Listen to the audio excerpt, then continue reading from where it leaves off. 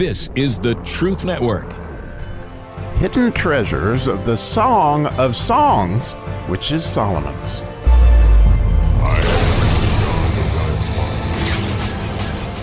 How fun, back from boot camp and excited to get going on the 7th verse on the 7th chapter, which is a whopper in so many different ways. The whole idea of sevens in the Bible are always special, and this is such a special verse, and it certainly sets up the miracle verse of the 7th chapter, which is beyond spectacular, but in order to get to the 8th verse, you got to get to the 7th verse. And this one in English reads this: thy stature is like to a palm tree, and thy breasts to clusters.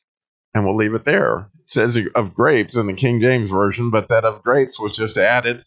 And I think it's important to realize that he didn't put it there because I think the clusters, clearly that he was referring to, are clusters of dates, as this is a date palm that is described here. And if you look at a date palm, and you see the clusters that are on of essentially dates, you'll see that that's the stature of a woman to some extent. And it's absolutely amazing when you think of what's actually being said here. And as always, this whole theme in the Song of Solomon is Jesus, encouraging our beauty, bringing out our glory, helping us to see us as he sees us, not with all the condemnation that the enemy sees us. And so it's really, really important, I think, that we let these things sink in to what he's saying about his church. And he sees it as very, very, very fruitful, okay? And a palm tree, when he says stature, that has this idea of height to it, okay? So here's this very tall, for those of you who are maybe not born with all that height, I'm 6'5", so I've always had that.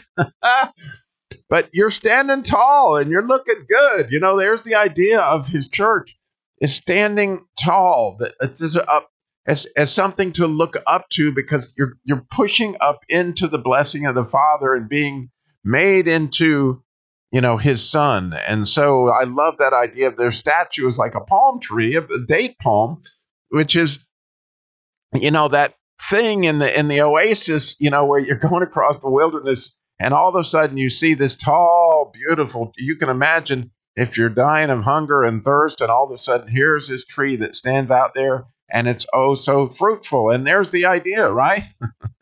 That all these people in the world are out in the desert and they're looking for the oasis. And you see, you're a sign of that because you're tall as the date palm and you're not only connected to the water, the living water, but then you have all this fruit that is hanging from your branches.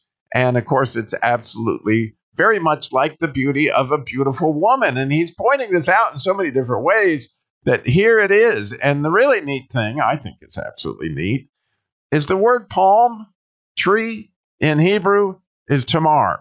And if that name sounds familiar to you, David's daughter was Tamar, that unfortunately, was raped in that horrible story of King David's sons.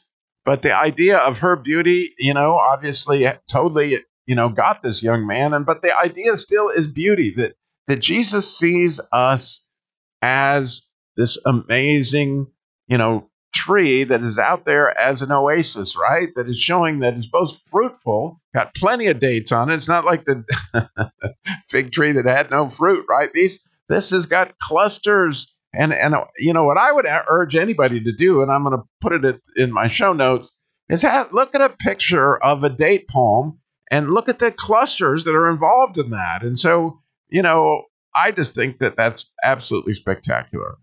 And so as I, have thought about this in so many different ways, what does that look like for you? And actually, I just got off the phone with my brother and they had come to this boot camp and had a chance because, I was so high on what God had done for me at boot camp. And because of that boot camp, both he and his grandson had some miraculous experiences with God, connections that they really, really had because they essentially came to the oasis because of what they saw in me, right?